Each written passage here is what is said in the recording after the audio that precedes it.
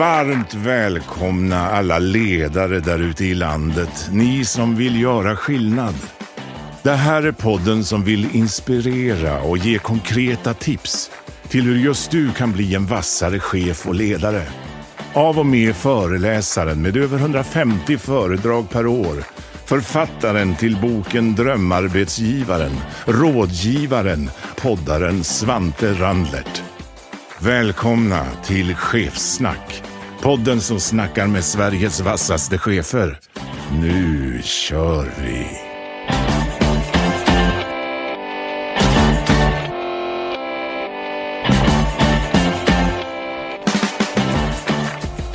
Varmt välkommen tillbaka till ledarskapspodden Chefssnack. Ofta har jag ju massor ledare i podden. Då och då bjuder jag in mina branschkollegor.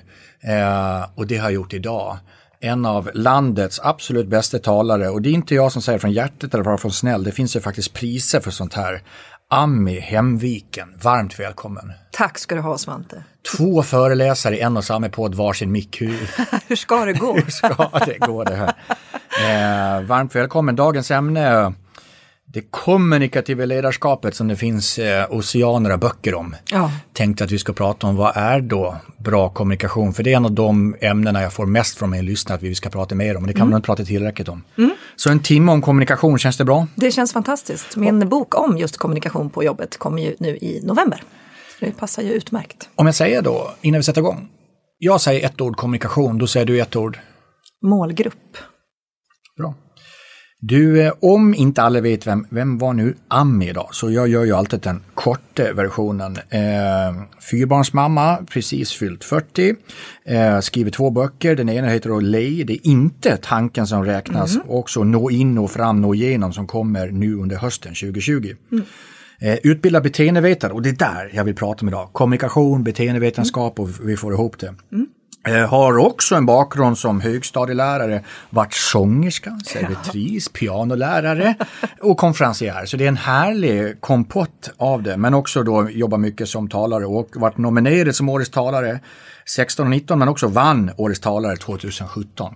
Så jag har belägg för när jag säger Sveriges bästa talare. Vad gullig. Jag tänker på när du säger att jag var sångerska, så minns jag så himla tydligt hur mina bandmedlemmar säger så här, när vi står och kör något gig någonstans, så säger de efteråt så här, det gick ju bra, ja det gick ju skitbra, så jag. Så säger de, ja det verkar som att du gillar lite mer det här mellansnacket än att sjunga själva låtarna. Och det var då jag insåg att det kanske var något annat jag skulle jobba med. Ja. Vilken, i och med att jag inte hört det, vilken genre pratar vi inom musik? Det var pop.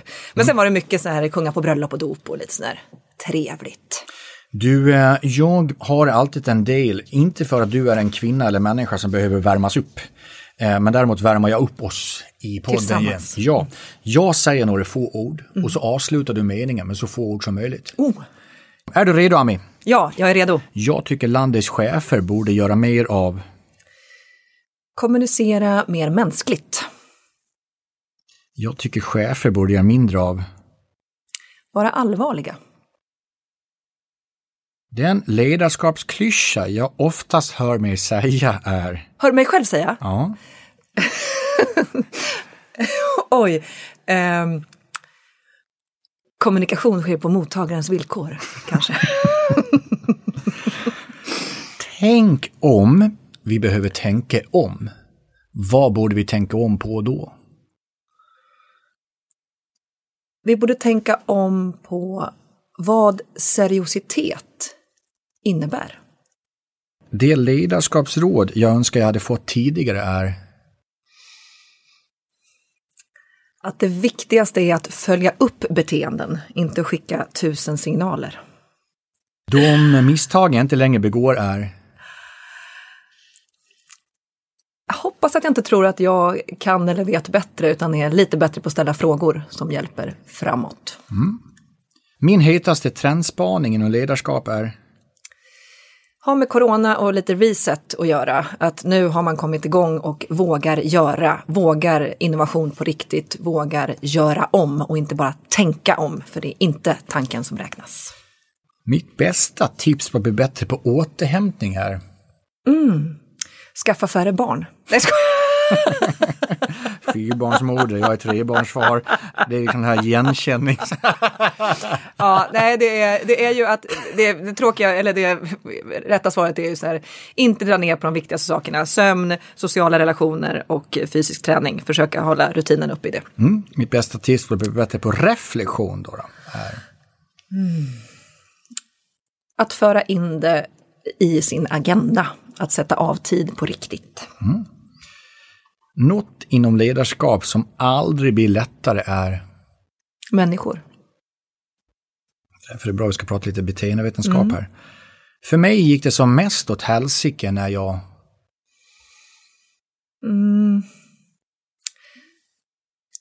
Tror att man ska prata till människor och inte med människor. Genom åren är jag mest stolt över... Mina barn, måste jag nog säga. Jag tappar mitt engagemang när jag... När jag känner att det är för mycket prestige i ett rum eller i ett samtal och för mycket yta. Det som få vet om mig är att jag... Har perioder av nedstämdhet och ångest ibland. När jag inte tänker på vad jag ska tänka, då tänker jag på... När jag inte tänker på vad jag ska tänka, då tänker jag på... Kluriga fråga här. Ja. Jag hoppas kroppsliga saker. Då känner jag in i min kropp, hoppas jag. Om jag skulle beskriva mig själv utifrån en pryl, då skulle jag vara en... Gud, vilka frågor. Då skulle jag vara en härlig, god sån här stressboll som man kan klämma på. Det vore väl mysigt. Och rulla runt. Ja, tänk om folk tog er lite mer. Det är det man saknar nu i corona, eller hur? Ja, apropå relationer och gör om och våga. Nej. Våga, nej. Du, lite följdfråga då. Apropå det här med att göra om. För jag är ju inne mycket på det att tänk om, vi behöver tänka om. Ja. Och då sa du kring det här med seriositet. Ja. Berätta tankar. Ja. Jag coachar ju lite chefer ibland och jag tror att den största utmaning man har ibland, kanske som juniorchef, jag vet inte, men ibland även som seniorchef, är att man får för sig att det finns någon typisk sån här profession. Hej, jag är chef, jag är chefsprofession, jag har kavaj. Det är inget fel att ha kavaj, men vissa inte bara har kavaj utan vissa är sin kavaj. Har du träffat sådana? Det har du gjort, ja. Och då tänker jag att vi ska inte släppa seriositeten, för då säger många så här, ja men jag kan inte bli en sån här dubbelpistol, wow, väl glädje, så här, jag ska inte bli en sån. Nej, det ska du inte bli. Du ska inte bli någon sån här amerikansk Colgate smile kille eller tjej. Men däremot så kan vi vara superseriösa utan att vara allvarliga. För ibland blir det lite antingen eller det där. Antingen så ska vi vara liksom seriösa eller flamsiga. Flamsigt är för övrigt ett ord som bara nästan kvinnor får som epitet. Kvinnliga chefer.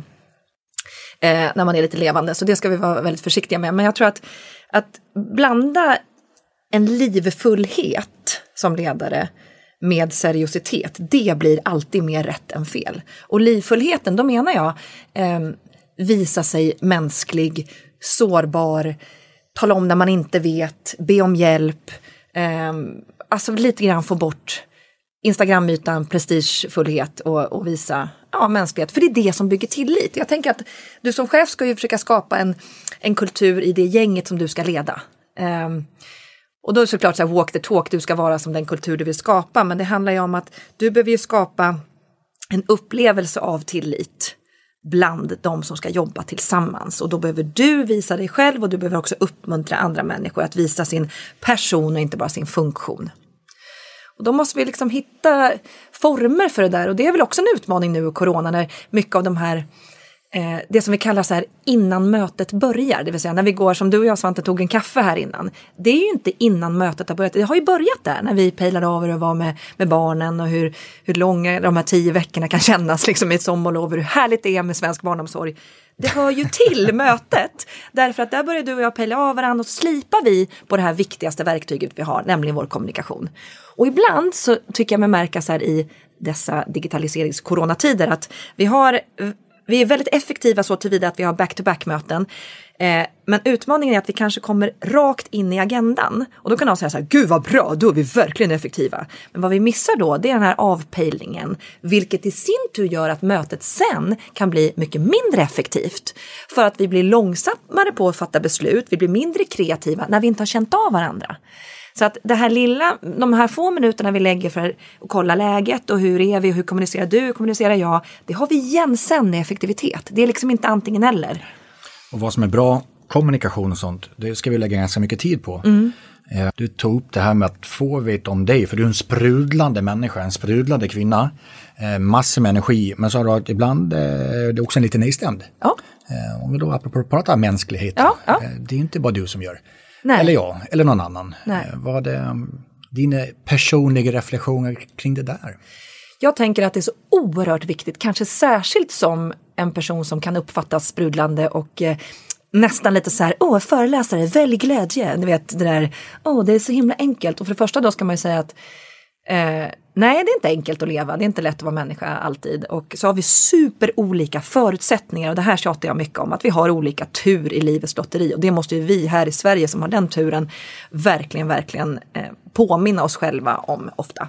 Men vad gäller mig själv, då har jag haft sån här lite hormonkoma som jag kallar det. Så jag har haft PMS som har blivit värre och värre med åren. Och sen så har det blivit liksom till ångestperioder innan mens. Där jag verkligen har haft liksom där ångesten har blivit mer av ett tillstånd än en känsla. Svårt att förklara, men det har blivit hela mig själv. Och då kan jag liksom inte glädja mig åt någonting. Då kan inte jag ens riktigt känna glädje ända in till hjärtat för mina barn. Liksom. Och då blir man lite rädd. Nu har jag lärt mig att det går över, och jag har lärt mig att det går också över lättare om man kan prata om det. Och jag har lärt mig också att när man pratar om det så inser man, precis som du säger, att det är ju också en del av att vara människa. Men att det känns just när man är i det, eller när jag är i det, jag ska prata om mig själv, så upplevs det varenda gång som att den här gången kommer det aldrig gå över. Nej. Jag vet ju att det inte bara du och jag som kan fundera de här tankarna eller känner så. Hur tar du dig ur det där då? För vi försöker någonstans hjälper de lyssnarna som väljer att lägga en tid på det här. Och som också känner det. Har du landat i någon sorts, vad vet jag, verktyg, låter så trubbigt, med någon metod? Ja. Eller? Jag tror att det första vi ska göra, det är att inte läsa de här självhjälpsböckerna just då. För att då låter det så förbaskat lätt. För då låter det som att det handlar om tänk positivt. Och då blir det gärna, alltså det blir en dubbelbestraffning i det. För att om man då får höra en föreläsare eller man läser en bok där det står så här, tänk positivt, och så känner jag mig asdeprimerad eller jag har ångest, då ska jag dessutom vara förbannad på mig själv för att jag inte kan tänka positivt. Så då blir det för mig en dubbelbestraffning och det blir lite elitistiskt. Jag tror ju på görandet, alltså beteenden. Jag tror att det är väldigt svårt att bryta mående med bara att försöka styra sina tankar. Det visar sig vara svårare, men däremot så kan vi ibland bryta känslor med hjälp av görande och beteende. Först acceptans, det är okej att vi inte alltid mår dåligt. Min gammelmorbror, han var både barnläkare och han var en jätteklok man helt enkelt. Han sa så här, problemet med människan är att vi tror att lycka är ett normaltillstånd. Så att det första som händer är när vi inte känner lycka, det är hur ska jag få bort det här? Men det är också okej, och det kan vara skitjobbigt, men det är okej. Vi kan dela med oss, vi vet att det går över lite grann när vi delar tankar och känslor med varandra, det vet man, det visar alla studier. Men sen också så här, lite grann acceptera läget och sen göra saker som vi vet att vi mår bra av. Många säger så här, men hur 17 kan du föreläsa om du känner den starka negativa känslan? För mig är det lite grann som träning. Så här, man går in i någonting helt annat, man gör något. Så här, wow! Och man är tvingad att släppa fokus på sig själv. För det som händer med alla oss när vi mår dåligt är att vi blir väldigt så här, hur mår jag? Vi går in i oss själva och så här. Och det är det vi gör rent biologiskt. Men när man då blir tvingad att släppa fokus på sig själv och kanske börja se, finns det någon i min närhet som jag kan hjälpa? Finns det något jag kan göra? Och det här, stick ut och springa till exempel. Ta hjälp av kemin i kroppen. Och jag tror jättemycket på att också söka vård. Det finns ju medicin. Jag själv äter medicin som funkar svinbra för min PMS. Och det är också sån här tabubelagt, men sök den hjälp som finns, hitta dina sätt och för Guds skull, tro inte att du är dålig för att du inte inom citationstecken kan tänka positivt alltid. Nej, men det ligger ju... Du är ju en av dem som när företag vill ha inspiration. Ja. I och med att du har glädje, du ger energi etc. Men du, precis som du säger, om du har de känslorna och går på scen och de har köpt in dig för en viss krona för att du ska ge inspiration. Ja, vill ni istället höra om min ångest, säger jag då. Och det vill de aldrig. Nej, men, och då kan någon säga så här, då spelar du ju bara en roll de gångerna som jag mår dåligt. Men det gör jag inte heller riktigt, utan jag får en paus i mitt mående. Och jag tror att nu är jag en sån här som försöker träna, men är en ruskigt mycket periodare. Men de som riktigt kommer in i träning, de som beskriver så här, jag får en finpåslag och jag liksom... De verkligen beskriver det ju som en paus eller man kommer in i ett annat flow. Tränar du mycket eller? Ville nog göra mer. Ja. Men en gång du tänker ofta göra det? Ja. Tänk vad vältränad man hade varit om det var tanken som hade räknats, exakt, eller hur? Exakt, det är bara realistiskt. Jag bara kommer på mig själv alla de här ursäkterna man kommer med. Ja, jag hinner inte. Nej men, och inte jag heller då, i många långa perioder. Men däremot så är just att gå upp på en scen, det är som en paus för mig. Och det är asskönt att få släppa sin egen navel. Man börjar ju liksom, hur mår jag, vad ska jag, vad är jag på väg och vad är meningen med allt och så här. Och bara så här, men vet du vad, nu är meningen med mig en annan sak. Nu är meningen med mig att jag ska ge någonting till de här. Och där känner jag så här, det är väl ett bevis på att vi är flockdjur på något sätt. När vi får släppa oss själva, och det är väl det ledarskap handlar om egentligen. När vi går in i det modet, att vi vill göra någonting för någon annan, att vi vill få andra att växa. Och det är ju klyschigt, vi ska få andra att växa. Men när man känner det på riktigt så här, som ledare, då tänker jag att shit, de gångerna när vi får det flowet, då måste det vara världens roligaste jobb. För det här kan man väl översätta till traditionellt ledarskap, medarbetarskap. Det är ju lätt att två föreläsare sitter och pratar om hur vi har det. Men det där går ju att översätta, för det är ju också så här att leda andra, att hjälpa andra. Ja. När jag går till jobbet, lika som att du går till jobbet och ställer på en scen, så går ju alla ledare till jobbet för att vara ledare för andra. Ja, exakt. Någon övergång mellan ledarskap och föreläsare, hur är du på... vet ju att många av våra kollegor i branschen kan få 9 fina kommentarer och en lite hård kommentar. Och det går ju översätta så att det inte blir en föreläsarpodd till att ledare får höra 9 fina kommentarer och en dålig. Hur är du personligen kring det här? Dålig. Jag kan komma ihåg den där 1 av 10 kommentaren i år. Alltså på riktigt. Jag ofta lär jag mig dem utan till och så går jag och grubblar och funderar och varför och hur kommer det sig och sådär. Och jag är också väldigt snabb på att hitta någon i publiken som kanske inte riktigt ser så där positiv ut som alla andra. Och så funderar jag efteråt varför den såg så sur ut och sådär. Och jag är skitdålig på det. Jag tränar på det, för det måste man göra i den här rollen. Och jag tror att jag är kanske lite bättre på det nu än vad förut. Men fortfarande så helst, det skönaste är om alla tycker om en, så är det ju bara. Apropå flockdjur. Ja, apropå flockdjur. Och att det triggar något i en när man känner sig kritiserad. För apropå flocken, det här ligger fundamentalt i vår kropp utifrån arvet. Vill bli sedd och behövd. Bekräftad. Du sa att du tränar på det. Vi försöker någonstans ge tips. Har du något träningstips för att ta sig ur det där, bort från det? Jag vet inte riktigt. Ibland hjälper det mig, och jag brukar säga att det inte är tanken som räknas, men ibland hjälper tanken när jag försöker tänka att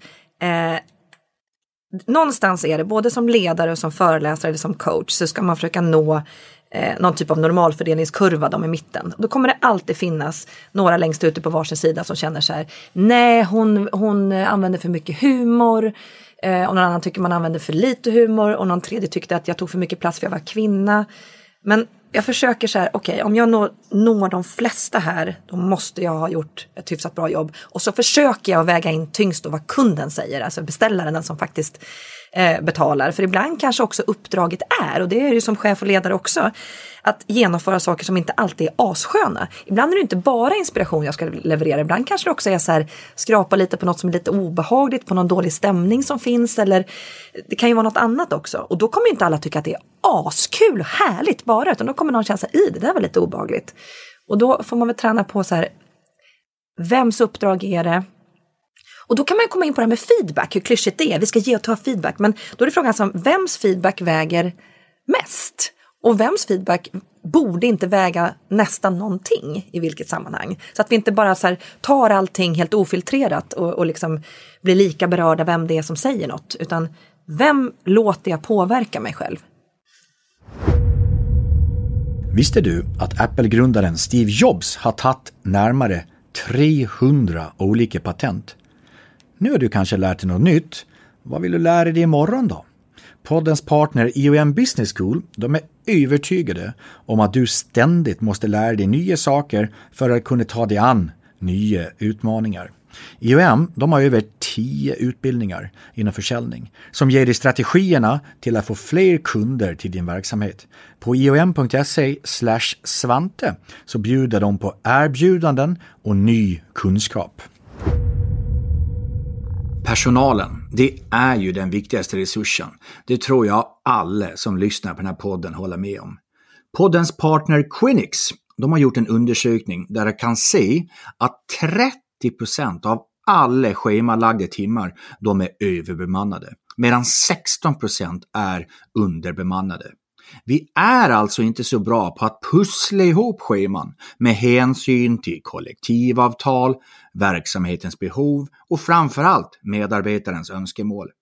Om vi nu minskar överbemanningen, då kan vi ju minska kostnaderna rejält. Och om vi undviker underbemanning, men då kan vi ju öka intäkterna rejält. Vem vill inte det här? Läs mer på quinix.com. QUINYX. Quinix. Svårt att stava, lätt att använda. Tack Quinix. Det här med många åsikter. Ja. Någonstans... Som förväxlas med feedback, eller hur? Ja, och jag gillar ju, kommer tillbaka till, ja men det finns mycket åsikter utan insikter. Oj, det är lite föreläsningsklyscha klyscha på den. Men om man tänker utifrån det, att med vilka insikter kommer man in med den här åsikten? Helt rätt. Och när det kanske inte allt finns en viss insikt, då tycker jag inte åsikten spelar så stor roll. Nej. Det är bara hur jag själv tänker. Ja, men det är skitsmart. Men känner du så hela vägen in eller tänker du så logiskt? Ska jag vara helt ärlig, och det är mer hur min fru upplever mig, så är jag ganska bra på att filtrera vad som kommer in mellan örat och vad som går ner i hjärtat. Gud vad bra. Det är en av mina, jag är glad för, en styrka. Ja, verkligen. Grattis.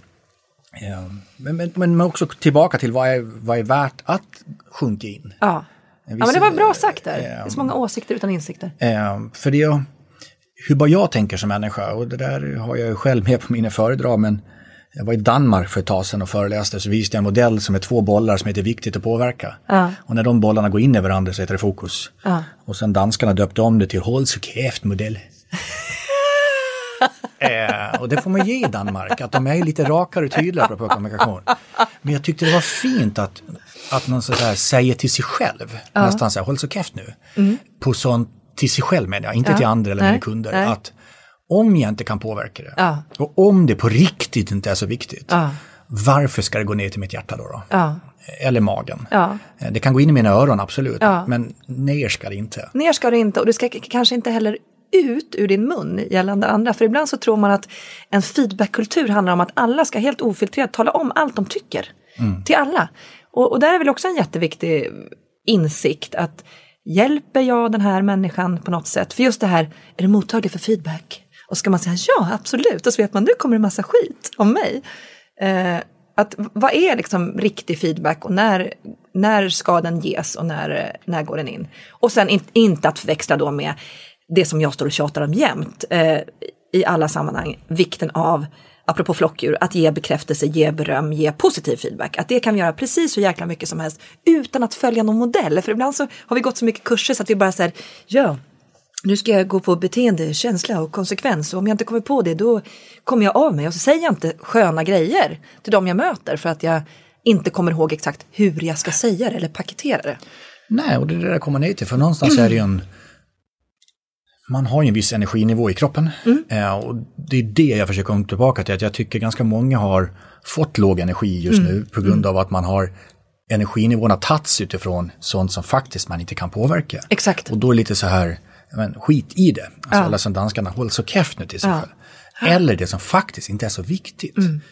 Och tänk då om vi är som människor att vi lägger fullt fokus på sånt som egentligen inte är viktigt och som vi inte faktiskt kan påverka. Jag tycker covid-19 är lite ett sånt fall. Jättebra exempel. Kan vi påverka till covid-19? Ja, vi kan hålla distans. Ja, och allt det ska vi göra. Och det ska vi göra. Men det är mycket covid-19 som jag inte kan påverka. Ja. Släpp det då. Verkligen. Verkligen. Du som beteendevetare, utbildad beteendevetare. Ja, men den är viktig faktiskt. Ja, men det finns andra som säger att de också är beteendevetare. Apropå åsikter och insikter. Ja, du har ju faktiskt fått insikter om beteendevetenskap. Ja, man får ju hoppas det. Men det finns ju andra som säger sig vara beteendevetare och så säger, men är du beteendevetare? Ja, jag har alltid varit intresserad av beteenden, har då en förklaring kommit. Så att nu har jag faktiskt valt att skriva utbildad beteendevetare. Det var faktiskt det jag sa det. För våra lyssnare, som är ett antal tusentals chefer just nu, och jäklar vad vi gillar er och vi är så tacksamma, som inte är utbildade beteendevetare. Vad är Amis bästa, någon sorts 1.0 insikter kring beteendevetenskap till oss som inte är det? Någonstans så handlar väl egentligen allt ledarskap om att försöka påverka beteenden i en viss riktning.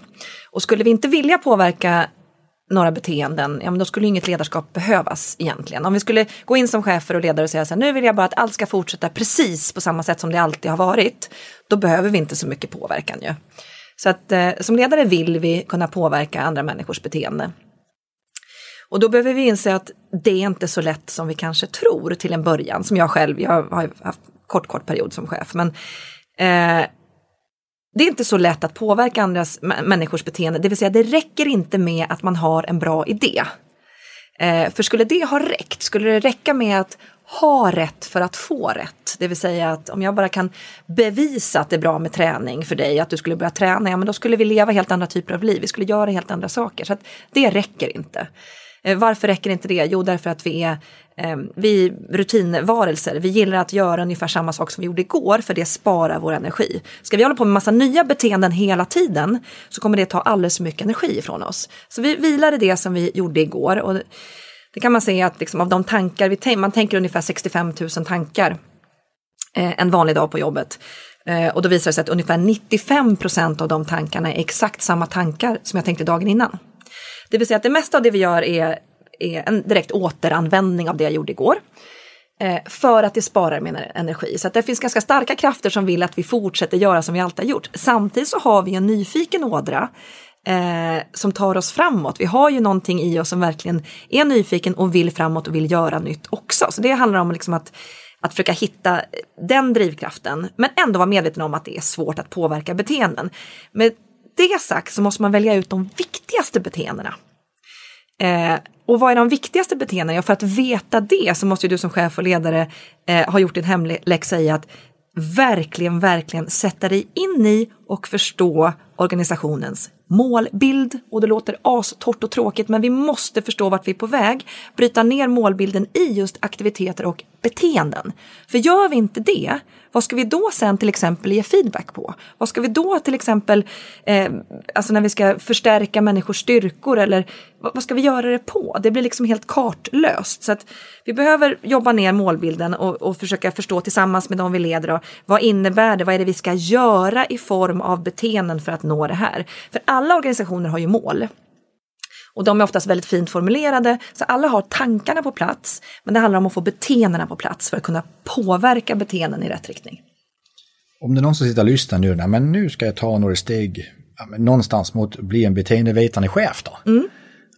Vad är det, liksom, vilka är de första stegen då? Förutom det här med mål som du var inne på. Första stegen är att hitta vilka beteenden ska jag fokusera på nu. Vilka beteenden ser jag som viktiga, kanske lågt hängande frukt. Om det här är ganska enkla att påverka och få beteenden, välja ut de beteendena. Det här ska jag liksom under det kommande halvår verkligen fokusera på. Först skicka signaler. Och hur skickar man signaler som en chef? Jo, jag berättar det här i mina förväntningar. Det här vill jag att vi satsar på via policies eller vad det nu kan vara. Och sen den viktigaste delen av allt, det är att hitta former och framförallt göra följande. Det är att följa upp de här beteendena.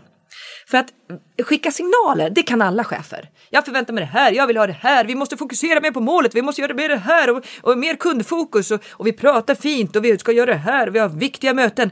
Och sen så är det väldigt många som faller just i att följa upp beteendena. Så att det man vet är liksom, man brukar säga att 20% av beteenden påverkas via endast signaler, medan 80% av våra beteenden påverkas via vilka konsekvenser som ligger där i. Och då kan man ju se att konsekvenser som bygger på att förstärka steg i rätt riktning är oftast mycket mer effektiva än att hacka ner på när det inte riktigt blev rätt. För det känner vi oftast med oss om målbilden är tydlig i beteenden. Så att signal, beteende, konsekvens, fokusera på få signaler och fokusera på att följa upp konsekvenserna. Följa upp beteendena med hjälp av konsekvenser och hur jag ska göra det. Och du måste ju kika då som chef så här, när ser jag de här beteendena? Och nu när vi jobbar mycket hemifrån, hur följer jag då upp? Hur ser jag då för att kunna ge beröm och för att kunna tydliggöra målbild och så vidare? Hur gör jag då? Vad har du för tankar kopplat till beteendevetenskap? Att hur kan vi göra för att faktiskt upplevas som närvarande? Och den är ju superviktig därför att där, återigen, det är inte tanken som räknas. Det är väldigt många chefer och ledare som själva upplever sig själva som närvarande. Jo, men jag är visst närvarande, jag är supermed, jag är supernyfiken. Och sen så upplever ändå inte mottagaren det vill säga medarbetaren. Så nej men du verkar helt avstängd. Och då handlar det faktiskt om ett beteende hos chefen eller ledare. Det vill säga, hur ska du visa att du är närvarande? Och där pratar man om det här med aktivt lyssnande till exempel. Hur speglar man individen? Hur ställer man frågor på riktigt? Hur väntar man in ett svar? Låt oss gå dit då. För många vill ju det här, men vi har kanske inte, låt säga, verktygen för att göra det. Har du 2-3 bra frågor på hyllan som tänker runt de här bitarna? För det första tycker jag att det är ganska viktigt att fundera på sig själv. Är jag nyfiken på människor på riktigt? Om du känner så här, ja men jag är nyfiken. Bra, superbra. Odla den nyfikenheten. Om du inte är det, börja träna på nyfikenhet. För att hjärnan är plastisk. Du kan träna upp förmågor och du kan träna upp intressen. För att du behöver vara nyfiken för att sen kunna visa empati och närvaro. Så nyfikenhet. Och i det tycker jag också ligger, nu blir det lite långt tips, i det ligger också att inte förenkla, till exempel klassificera människor. Mina medarbetare, jag har 2 blåa, 1 röd och 2 gula. Jag kommer att skämta med de gula, jag kommer att vara analytisk med de blåa. Utan var nyfiken på riktigt, för vi är mycket mer komplexa än färger, till exempel. Nummer 2, och det tycker jag kan kategoriseras under det är inte tanken som räknas. Hur visar jag närvaro? Och då ska jag fundera på och träna på, gärna framför spegeln, min mimik. Alltså, lever du i ditt ansikte? Ett dött ansikte, ett stängt ansikte, ett passivt ansikte, det leder till att vi inte upplever den människan som närvarande. Vi blir mer stressade då och dina medarbetare kommer känna sig, alltså bli sina sämsta jag. Ett aktivt ansikte där vi visar känslor, där vi liksom kanske använder det lite mer än vi är vana vid, det får den andra människan att slappna av mer. Så aktiv mimik. Och nummer 3, det här har ni hört 1000 gånger förut, men ställa öppna frågor. Och orka och vilja och vara nyfiken på och vänta på svaren. Ställa följdfrågor, alltså öppna frågor där personen själv får reflektera, visa tankar och idéer. Och när personen pratar, verkligen vara mån om det här aktiva lyssnandet. Var med, häng med i ansiktet. För jag tror att det är jättemycket det. Och det är ju ännu viktigare via Zoom eller Teams. Hänga med, visa. För att det är ju skitlätt då att kolla bort. Att inte ens liksom, till och med muta kameran. Att nu gäller det. Nagla fast ögonen, häng med. Liksom, spegelneuronerna måste på plats. Det här kanske man får träna. Man kanske kan fråga, lever man med någon eller har en bra kompis som vågar vara äkta och ärlig med en, då kanske man kan fråga, du, hur är jag när jag lyssnar? Hur upplevs jag? Ja, men ibland känns du lite frånvarande. Eller, barn är ju svinbra på det. Om man råkar inte lyssna på barn, då säger de till. Du lyssnar inte, mamma. Och de har alltid rätt. Vad är din första reaktion när föräldrar gör? Det gör jag visst! Det gör jag visst, exakt. Och det som är så sorgligt är att när vi blir äldre så slutar vi ju säga det till personen i fråga. Vi säger inte till vår chef, du lyssnar ju inte på mig, fast det är så vi känner. Utan det kommer fram i ett annat sammanhang, på ett annat sätt. Som ett symptom på just den här grejen. Så att det kommer inte folk att säga. Desto viktigare är att du visar. Ja, men det är ju en gång det här med flockdjur. Hjälp varandra. Exakt. Och på det har jag en liten tanke. Jag har fått äran att föreläsa ganska mycket utanför Sveriges gränser. Och det modordet alla pratar om just nu, det är experience. Du måste känna då. Och tar man ordet experience på svenska så kan det egentligen vara 2 ord. Både börjar på U. Uppfattning och upplevelse. Så länge det är ett ord så bara, jag har en bra upplevelse. Eller en bra experience. Men här tycker jag alla ledare borde fundera på skillnad på uppfattning och upplevelse. Bra. För det är ju många. Jag kan bara gå tillbaka till mig som människa, man, pappa, ledare, entreprenör. Hur uppfattas jag? Ja, det kan jag ha en tanke på. Men tolkningsrätten är ju där. Exakt. Och då är vi på ordet upplevelse. Exakt. Och båda två heter experience. Vad intressant. Men vi kan ju dela upp det. Och där är ju, enligt kommunikationens huvudspår, så är ju upplevelsen hos mottagaren den som alltid trumfar din egen tro eller uppfattning om dig själv.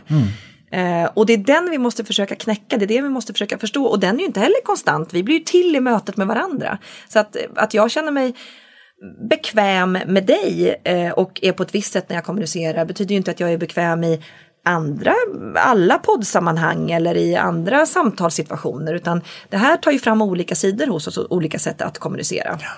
Ja, och där tycker jag det är så intressant att se människor som inte riktigt har den insikten i att de ofta definierar sitt eget sätt att kommunicera. Alltså jag är en sån person som är rak. Jag säger bara som det är i alla lägen. Det vet sådana här som bara och säger som det är, apropå enligt vem. Men då är det så här, ja men vi är inte intresserade av hur du tycker att du kommunicerar. Och det är oftast det första jag säger när jag coachar chefer, att de kommer till mig med en önskan om att jag vill uppfattas tydligare, jag vill uppfattas kanske roligare, jag vill uppfattas jag vill vara så här. Och då brukar jag säga, men vet du vad, vi släpper dig ett tag. Vilka är det du ska nå? Vilka är de? Ja, men jag vill vara så här i alla lägen. Nej, men vi kommer vara olika i olika lägen. Vilka är det du ska nå? Hur kan du förstå dem bättre, apropå nyfikenhet? Och hur kan vi förstå deras upplevelse av dig på ett bättre sätt? Och där måste vi läsa av, apropå närvaro och empati. En del är att du ska visa dig närvarande, men lika viktigt är det att du använder din närvaro för att läsa av vilka signaler du får tillbaka på din kommunikation. Men vänta, här tror inte jag att jag når fram och nu ser du ut si eller så. Den är ju minst lika viktig. Men det är ju, om man ska översätta till vad jag tycker bolag börjar bli bättre på, det är ju så här, det är ganska informationstätt just nu. Och framförallt de här tiderna när vi inte längre ses, då bara smäller det till med text och info. Och sen vissa har gått till 1.0 och börjat mäta hur många har sett det här då. Hur många klickar upp mejlet eller hur många har sett det på intranätet. Men jag tycker så få ställer sig en enda fråga till de andra. Hur fick vi dem att känna? Och hur tog de emot det? Att 90% har läst ett mejl.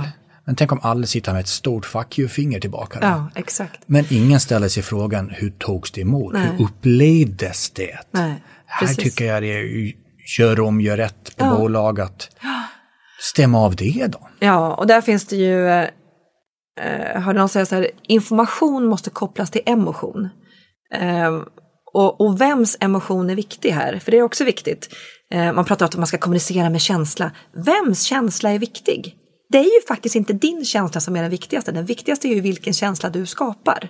Precis det som du säger, att vad väckte det för känslor, vad väckte det för frågor? Det är ju det som är det enda viktiga. Ja, det tycker jag med din historia som högstadielärare. Du har sagt så fina ord som jag tyckte var så bra. Att barn, de låtsas fattar eller låtsas accepterar inte. Nej. Jättebra ord. Och just utifrån att hur många ibland bara, ja, nu säger jag på det här så kan mötet vara över. Exakt. Eller så gör jag honom eller henne till lags som chef. Och det brukar jag säga, det är min bästa ledarskapsskola. Det var att jobba som högstadielärare. Just det här att man får direkt feedback på när man inte når fram. Så här, det här är tråkigt, Nej, jag fattar ingenting. Och så skönt när folk säger att de inte fattar. Därför att det är också det stora problemet och också symptom på att vi inte riktigt upplever tillit, många av oss. Skulle vi jobba i sammanhang där vi känner total tillit, där vi känner så här, vi får vara med i flocken, det är lugnt, jag är viktig. Då skulle vi alltid våga fråga när vi inte förstår, till exempel. Skulle säga, jag fattar inte det där, det är något viktigt businessord, det kan inte jag. Eller, kan du hjälpa mig? Eller, jag känner mig lite låg idag, jag typ har värsta PMS-et. Alltså skulle vi kunna säga i alla sammanhang. Men det kan vi inte. Och det tänker jag också är en bra grej, en liten mätsticka som chef och ledare. Har vi då människor, har vi team där vi märker att man vågar visa sårbarhet och vågar fråga när man inte förstår, då har man lyckats med något. Då har vi tillsammans lyckats att skapa en lite mindre prestigefull kultur som bygger lite mer på tillit. Grattis! För då handlar det om vad ger jag för konsekvenser på ett sånt beteende? För en sak är så här är det högt i tak, det är en signal. Här är det högt i tak, här får alla fråga så fort ni inte förstår något. Om någon då frågar, du, vad är det vi menar med Q1-siffran här och här? Va? Hänger du inte med på det? Visste du inte det? Alltså blir det en sån konsekvens på ett sånt beteende så spelar det ingen roll hur mycket man säger att det är högt i tak. Däremot om man säger så här, jäklar vad bra att du frågar det. Är det en som frågar 5 till som inte fattar? Superbra. Jag var nog otydlig. För det är också grejer med kommunikation. Om det är någon som inte fattar det jag försöker kommunicera så är det ju inte personens fel. Då är det jag som har varit otydlig. Och det är också ett lite bra ingång tycker jag. Säga, sorry, det var nog otydligt. Jag får försöka igen. Mm. Faktiskt en branschkollega till oss gjorde en väldigt rolig sak apropå att stämma av det här med flocken och att vi inte vågar räcka upp handen, vi inte fattar. Så det var den här kvinnan, hon stod på en sån här förändringskonferens och det var massor, bäst av det bästa inom IT som satt i publiken, det var på Berns. Och sen la hon in 3 nya uttryck, typ, nu bara drar jag till med KSK. Och sen la in 3 sådana. Och bäst av det bästa inom IT, ingen kom fram efteråt, vad var det KSK för någonting? Nej. Det har jag också kört massor med gånger. Alltså, och det är så tydligt att vi är flockdjur, vi vågar inte fråga. Och jag tror att om man ska titta på effektivitet i organisationer så tänker jag så här, tänk vad effektiva vi skulle bli om vi kunde prata så folk fattar. Alltså verkligen tänka på att jag brukar prata om 5F för att förtydliga så här. Förenkla vårt språk. Det vill säga, som du sa i den här podden, så här, vi ska ta bort liksom business bullshit. Vi ska ta bort sånt här som bara är trams och klyschor. Och du skulle ha någon tuta om jag sa klyschor. Jag hittar ingen tuta, men jag kanske inte säger några klyschor. Wow. Nej, men om vi kunde förenkla, och jag tror att så många av oss försöker ha ett coolt språk för att visa att vi är minsann akademiker eller vi är minsann businesspersoner. Men förenkla. Och sen förklara om det är någonting som man förstår. Att det här kanske inte alla fattar. Förenkla, förklara. Därför att folk inte frågar när de inte förstår, tyvärr. Förenkla, förklara, förstärk, använd lite mer av dig själv. Förkorta, det vill säga prata inte för länge. Vi tror ofta att alla är lika intresserade av våra reflektioner som vi själva är. Och det är ju inte riktigt så alla gånger, utan förkorta budskapen. Och sen så A och O, fråga apropå hur upplevdes det. För precis som du säger, så här, information ska ju inte ut, den ska ju in. Det är också klyschigt värre, men det är ju så sant. Hur upplevdes det? Vad tar du med dig? Jag har ju snappat upp mycket du föreläser om. Och verkligen, du är duktig på att förstärka, tycker jag. Och du är duktig på att förklara. Men du säger, ordet du säger oftast är förenkla. Och det vet jag att du brinner för. Förenkla. Kan vi förenkla så pass att det till slut blir ur vattnet, eller? Ja, just det, att det blir banalt. Och det tror jag är ofta människors rädsla, att det ska bli banalt, urvattnat. Både som ledare och som kanske coach eller föreläsare. Min förebild kommunikativt här, det är Hans Rosling. Jag tyckte han var helt fenomenal på att förenkla. Han förklarade världens tillstånd för oss alla, en superbred målgrupp med hjälp av det enklast möjliga rekvisita, legobitar och ett enkelt språk. Och jag tycker att han får vara lite grann beviset på att det går att förenkla utan att vara eller uppfattas banal. Sen klart att det finns ju förenklingar som är banala också. Där har vi ju Trump vi kan titta på. Alltså det finns ju massor med exempel på när vi säger samma sak många gånger, för det här är ju farligt. Repetition, om vi hör samma budskap flera gånger så kan hjärnan börja tro att det är en sanning. Bara för att vi hört det många gånger. Och det är ju livsfarligt när vi använder sådana förenklingar. Då blir vi populister. Så där ska vi inte hamna. Men jag tror att vi behöver inte hamna där bara för att vi förenklar. Men det är klart att det finns en risk. Ja, men än en gång, få folk att förstå. Ja. Någonstans, om det inte bottnar där, så kommer vi till slut inte agera på det. Nej. Och där är ju än en gång då barn, eller allt som är filterlöst. Ja, och där är ju barnet ett bra exempel. Ja. Men också våga, jag kommer tillbaka oftast vad vi uppmärksammar. Vissa till och med blir ju den här, nu ska du alltid fråga igen. Så det är också vad vi symboliserar och visar att vi nästan tackar så tack för att du inte förstår, för då vet Exakt, jag att jag kan. det är det jag menar, konsekvensen av det beteendet. Eller ska vi sucka och säga, ja, som jag sa så innebär det att, eller ska jag säga, fasen tack för att du frågar och tack för att du uppenbarligen är nyfiken och vill förstå. Och sen är det också så här, vad är det vi ska förmedla, vad är det någon ska förstå då? Ja, det är ju min bild av verkligheten. Apropå de här som säger så här, jag är bara rak, jag bara säger som det är. Jag säger som jag ser verkligheten. Jag försöker förmedla min kartbild där jag står, det jag ser. Hur kan vi lägga våra kartbilder på varandra så att vi ser så mycket liknande saker som möjligt. Sen så har vi inte samma förutsättningar, vi kommer från olika håll. Men vi kan i alla fall försöka förstå så mycket som möjligt av varandra för att nå resultat. Jag tänkte snart komma in lite på kommunikation då vi ska prata om. Det har varit en lång inledning till kommunikation. Men vi blir ungefär... bara en högst känsla som jag får. Oftast när du pratar om ett case i hur någon annan sagt, så börjar du låta som en man. Är det många män du coachar? Ja, det är det. Det var bara en egen högst tolkning. Ja, det är många män jag coachar. Ja. Och sen så tror jag, och skämt åsido, vi lever fortfarande inte i ett jämställt samhälle. Det är fortfarande mycket lättare att bli chef när du är man. Det är mycket större chans att du får avancera som man. Vi har en utmaning där. Och där finns också utmaningar rent kommunikativt. Där det finns massor av kurser som heter så här, ta mer plats som kvinna, lär dig att ta för dig som kvinna och sådär. Och där fick jag höra någon som hade ett bra tips till mig att man kunde också starta en kurs som heter som vänder sig till män, som heter håll käften när du inte har någonting att säga. Lite danskt. Lite mansplaining. Ja, lite mansplaining. Insikter och åsikter, hur var det här nu? Ja, precis. Nej, men jag kanske skämtar lite om den manliga stereotypen av chefen. För att jag tycker mig att den fortfarande lite grann finns kvar.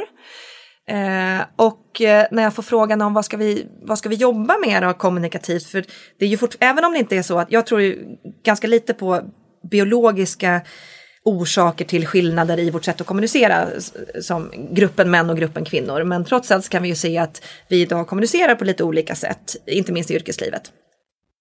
Och då kan man säga att med det sagt så kan vi ju välja att träna på nya saker, eftersom hjärnan är plastisk, vi kan träna in nya beteenden.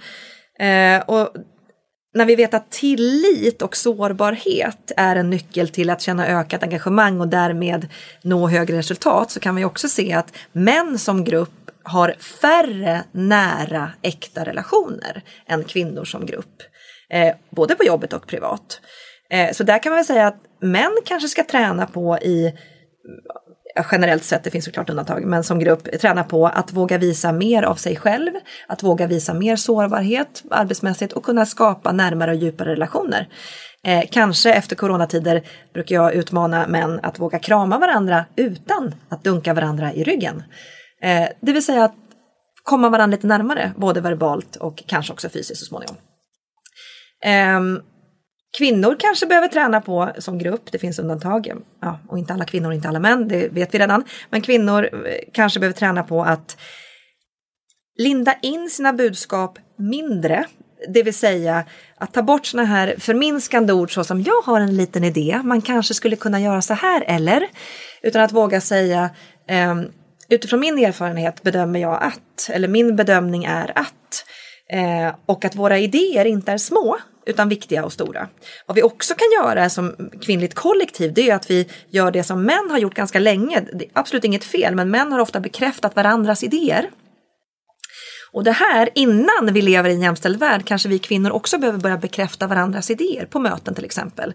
Obama-regimen hade det som uttalad strategi. Det var en kvinna som sa att nu har jag klockat lite grann taltid här under våra möten och jag ser att vid varje möte så tar männen, och nu var det 50-50, numerärt dessutom, männen tar en mycket större del av talutrymmet. Och då kan man fråga sig, spelar det någon roll? Ja, det spelar roll, därför att ju mer talutrymme, desto mer påverkar du. Så att det vet vi, den korrelationen. Men vad de då börjar göra aktivt, de här kvinnorna tillsammans, det var att de börjar referera till varandra oftare. Ja, som Patricia sa här, så är det viktigt att vi. Ja, som bara liksom lyfter varandras idéer och på så sätt får mer utrymme och mer kraft och påverkan. Så det finns ju lite idéer man kan göra där. Absolut. Något som har berört mig, apropå både för att få förståelse, men också fundera på upplevelse kontra uppfattning. Jag är man. Jag har både haft i min podd och haft i mina nätverk haft Caroline Farberger. För detta Carl Farberger, som är väl den ena officiella vd:n som har gått från man till kvinna. Jag tyckte hon berättade en sån otroligt stark historia utifrån Carl trodde hon var öppen för båda könen. Ja. Men hon har ju, och det är ju hon har sagt i sitt sommar- och vinterprat, att efter Carl blev Caroline så har hon ju fått brev av kvinnor som satt i ledningsgruppen att du var inte alls så öppen. Nej. Än en gång, man kan uppfatta som jämställd eller inlyssnande. Eller... Men det var, hon har ju fått en sån insikt som få har i Sverige. Exakt, och som vi måste ta vara på. Och jag tycker att det sätter fingret på något så oerhört viktigt när det handlar om jämställdhet. Det är att det är ju ingen som eller väldigt få ska jag säga, men det är knappt någon som upprätthåller en ojämställd värld, samhälle, organisation eller familj med flit. Och det är väldigt få av oss som upplever att vi gör saker som är könsstereotypa eller bibehåller de här rollerna. Men det blir så, och vi gör det, och jag är en del av det och du är en del av det. Och ju mer vi kan få insikter om vad det är vi gör, desto lättare kommer det vara att börja förändra och utmana såklart. Och där tror jag att jag hoppas att det blir en väldigt en tydlig ledarskapstrend apropå med ta tillvara på allas kompetens. Och det här är också lätt klichéartat, men att vi verkligen på riktigt börjar jobba med mångfald och jämställdhet. På riktigt, och inte bara i dokument, utan på riktigt gör det. Och på riktigt inser att vi har inte råd att inte göra det. Världen, den har aldrig rört sig snabbare än just nu. Därför är den världsledande advokatbyrån Bird & Bird valet för ditt företag när ni behöver en strategisk, juridisk partner som kan hjälpa er att navigera rätt i ett föränderligt digitalt landskap. Vare sig det gäller kommersiella avtal, M&A, personalfrågor eller att ta vara på just ert företags immateriella rättigheter, då är Bird & Birds experter ert självklara val. Affärerna, de stannar ju sällan inom Sveriges gränser, och därför står Bird & Birds medarbetare redo att hjälpa er driva ert företag framåt på 29 kontor i 20 länder runt om i världen. Vill du veta mer? Då tycker jag att du ska kontakta Bird & Bird i Stockholm. Jag vill tacka vår partner Hypergene. För det är så här. När omvärlden nu förändras, då är det viktigt att snabbt kunna se och förstå den finansiella situationen och lika snabbt anpassa den framåtriktade planeringen. Därför då behövs det verktyg som gör det enkelt att ta fram reviderade planer och anpassade prognoser. Det ger ledningen och beslutsfattare på alla nivåer rätt möjligheter att navigera verksamheten framåt. Genom att digitalisera verksamhetsstyrningen i Hypergenes molnbaserade lösning, då får man affärsplanering, finansiell planering, uppföljning och analys att hänga ihop i ett och samlat verktyg.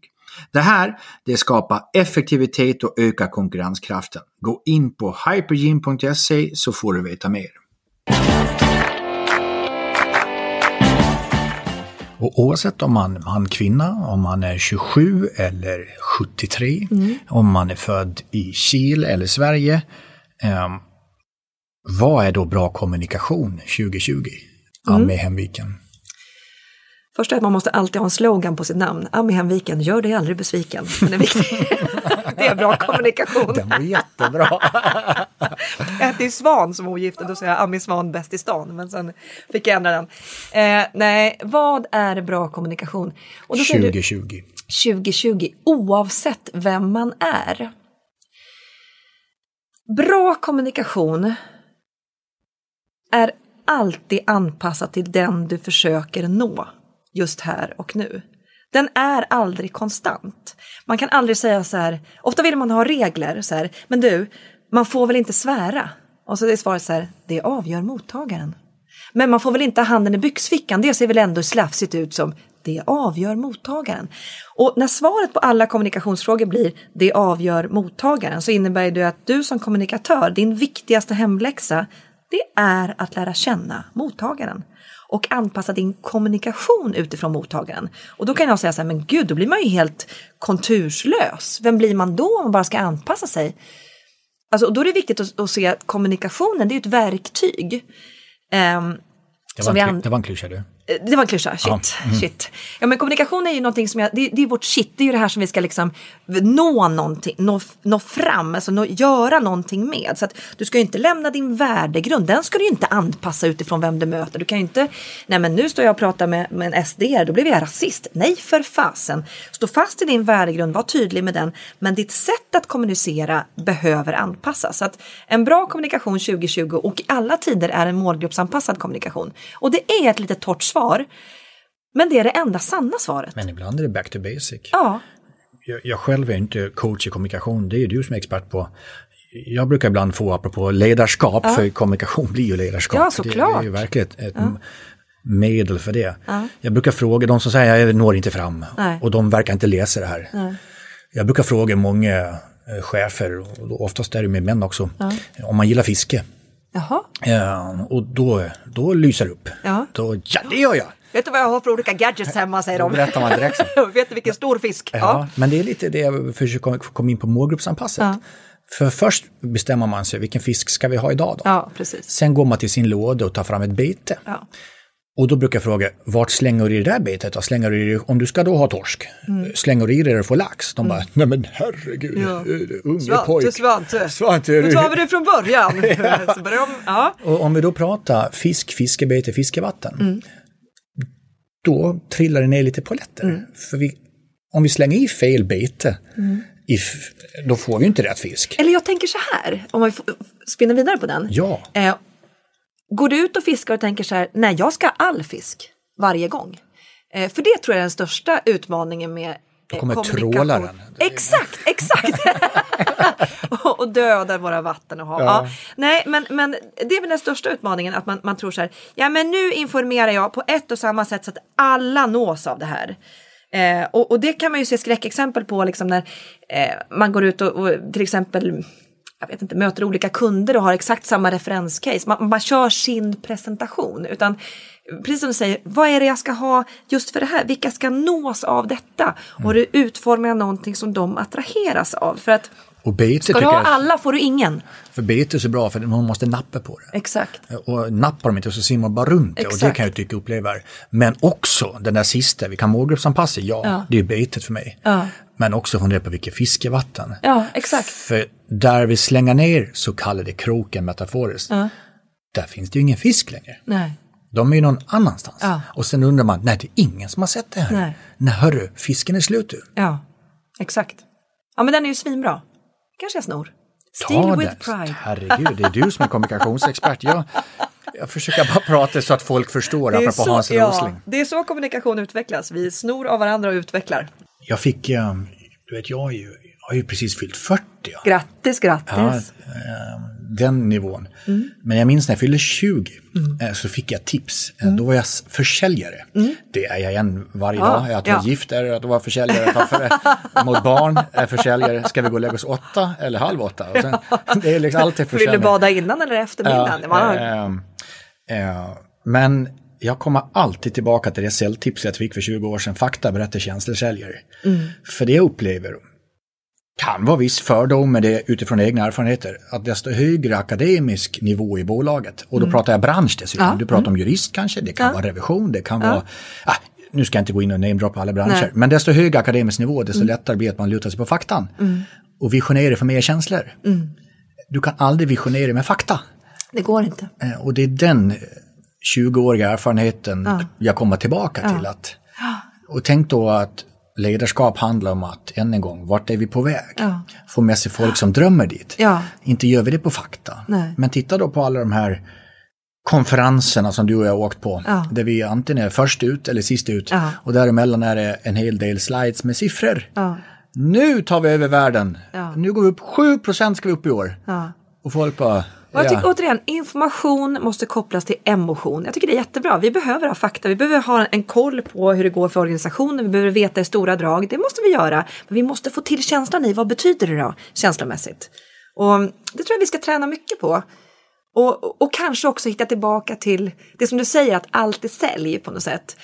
Och det är det ju. Vi säljer in idéer, det är att övertyga, sälja in idéer. Vi säljer in ett ledarskap varje dag hela tiden. Vi säljer in vårt föräldraskap varje dag hela tiden. Än så länge köper barnen det. I alla fall mina barn. Kommer gå över. Under 10. Det här är jag fullt medveten. Jag har en som börjar bli tonåring. Ja. Du, för att härlig stund. Ja, verkligen. Kommunikation är ju det som jag får mest frågor kring. Ja. Och framförallt effekten när man inte får till det. Ja. Avslutningsfråga då. Enligt Ami, vad måste vi sluta med kring kommunikation? Ska det vara kort svar? Varsågod och utveckla. Klyschor och tron om att det måste vara allvarligt för att det ska vara professionellt eller seriöst. Det är lite faktakänsla där också. Ja, och jag tror att faktainformation är en hygienfaktor. Vi måste kunna grejer såklart. Vi ska inte förringa kunskap. Absolut inte. Kunskap är makt och det kan jag hålla med om till viss mån. Men kunskapen i sig leder ju inte till påverkan och makt. Det är ju vad du kan göra med kunskapen och hur du kan kanske paketera och kommunicera den som kan leda till påverkan. När man säger att bästa sättet att bryta fattigdom är att ge flickor utbildning, så stämmer ju det enligt alla studier. Det är inte utbildningen i sig som gör att samhällena lyfter. Det är ju det självförtroende de får genom utbildningen, det de vågar och vill och kan göra, de könsroller som vågar utmanas, det är ju det. Så det är ju det vi gör med kunskapen.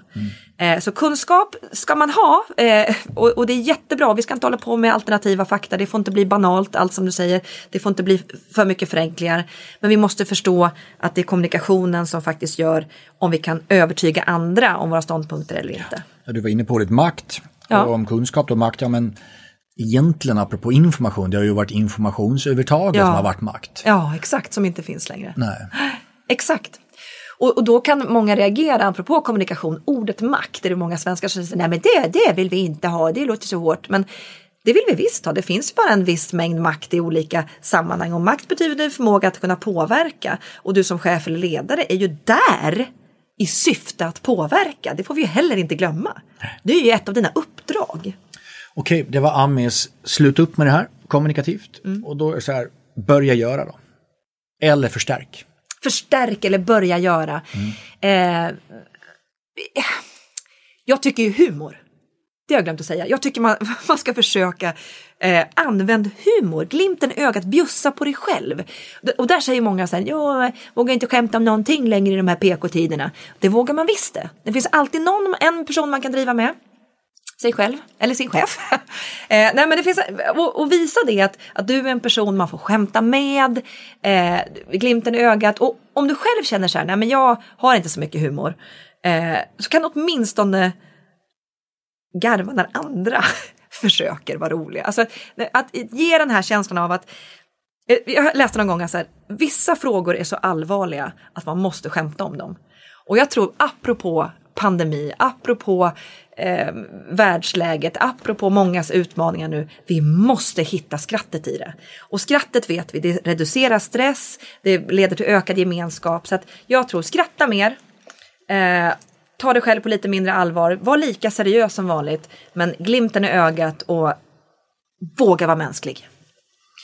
Det tycker jag är bra slutord, måste jag säga.